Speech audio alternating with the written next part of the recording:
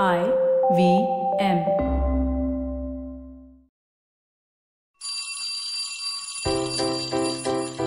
Hello one, hello all. Welcome to the Diary of the Traveling Professor. And I'm Siddharth Deshmukh, your friendly neighborhood traveling professor himself, for yet another podcast entry. Well, what's this one all about, right? You may ask. Quite justifiably so. And it is about the art of timing. It's been a long time that I've been thinking about the subject of timing. And, things have come to a fever pitch because I read a really interesting article, or rather saw a joke. I don't know what it is. Maybe it was a WhatsApp forward. Maybe the timing, it wasn't right. But here's the joke anyway. The joke was, I think India's lockdown was planned on sighting a tiger about 500 meters away. I'm sure I'm ruining this joke, by the way. 500 meters away, and we started having shots at it. So we had 6 bullets. We shot 6 bullets at it. They went harmlessly in the distance without harming the tiger. The tiger kept advancing, and the tiger is now very close by. It's about to eat you, and you're out of bullets. Actually, it's funny. I don't know if it's true. I don't know if our lockdown was timed well, wasn't timed well. It's a matter of conjecture. And this is certainly not a political podcast, so I don't want to get into the government did this and the government did that and let some other person do it. Not for me. I'm interested in the science behind the timing. And to be honest, I think all of us crave this science or this art of timing, or maybe it's both, isn't it? Some people are just born with it. Some people struggle with it. Most of our decisions that we make about our timing are deep, but only in our head. Time exists in our head, and we don't really understand how time exists in the external future. That's why we are so, it's so bloody difficult for us to look at a trend and make the most of it. Here's the golden hour question.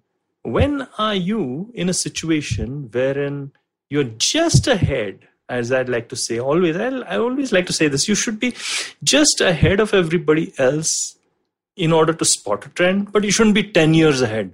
Because if you're 10 years ahead, you're jacked. You'll keep yelling. People will think you're a fool, or people will say you're ahead of your time. You're a bloody genius. You're Van Gogh, but no moolah.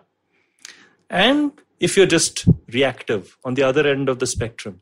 If you're reactive, well, again, people will say, ooh, you're always so intuitive. You read things right, and you're so right about this situation that has just passed. And there you go. No whiskey, only soda. Sorry, it must be my sobriety talking. But coming back to timing, there's this golden hour. The rule, right? The golden hour is the rule wherein you're actually eating food just after you exercise. Even my computer agrees. You heard that, didn't you? You're just eating food after your exercise, so you're burning stuff up. I'm sure I'm offending a lot of physical trainers as I say it. But anyways, it's the metaphor that counts. We all are trying to find this golden hour wherein we take advantage of the art of timing, the golden hour in which time is going to flow on our side. So how do you do this? I think the core aspect of it is that you have to discover a trend. Now, discovering a trend that is not a fad, let me explain what a fad is. Let me do some professor explaining. Well, you don't need it. You know what a fad is. It's a pet rock. A pet rock doesn't last for beyond a few months, does it?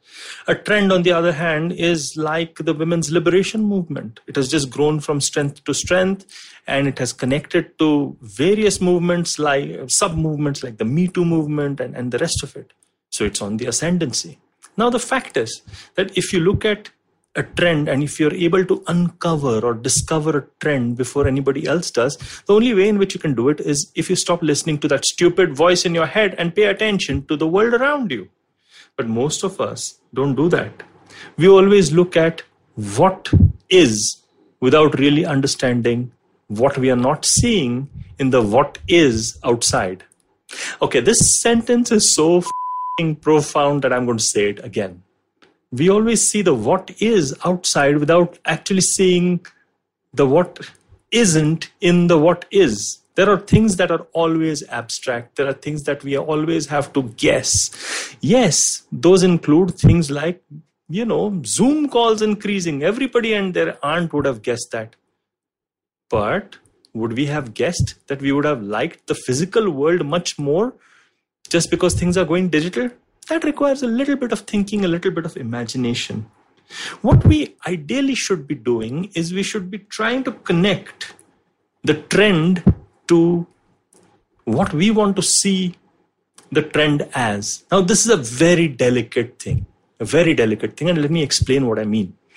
So I'm not asking you to be deluded, right? I'm not asking you to look at reality, the what is reality, and say, I'm actually seeing blue unicorns in the distance and that is the trend. No. But if you're able to actually look at what you want to see out of the world, and you're able to spot a small corner of an opportunity. Opportunities are like butterflies. You don't even know. You rapidly approach them, they fly away, right? So you see opportunities, you see trends, whether they're digital, whether they're analytical, whether they're, all of it. And you're able to just identify and tease out this trend. There goes my ding again of the computer, agreeing again.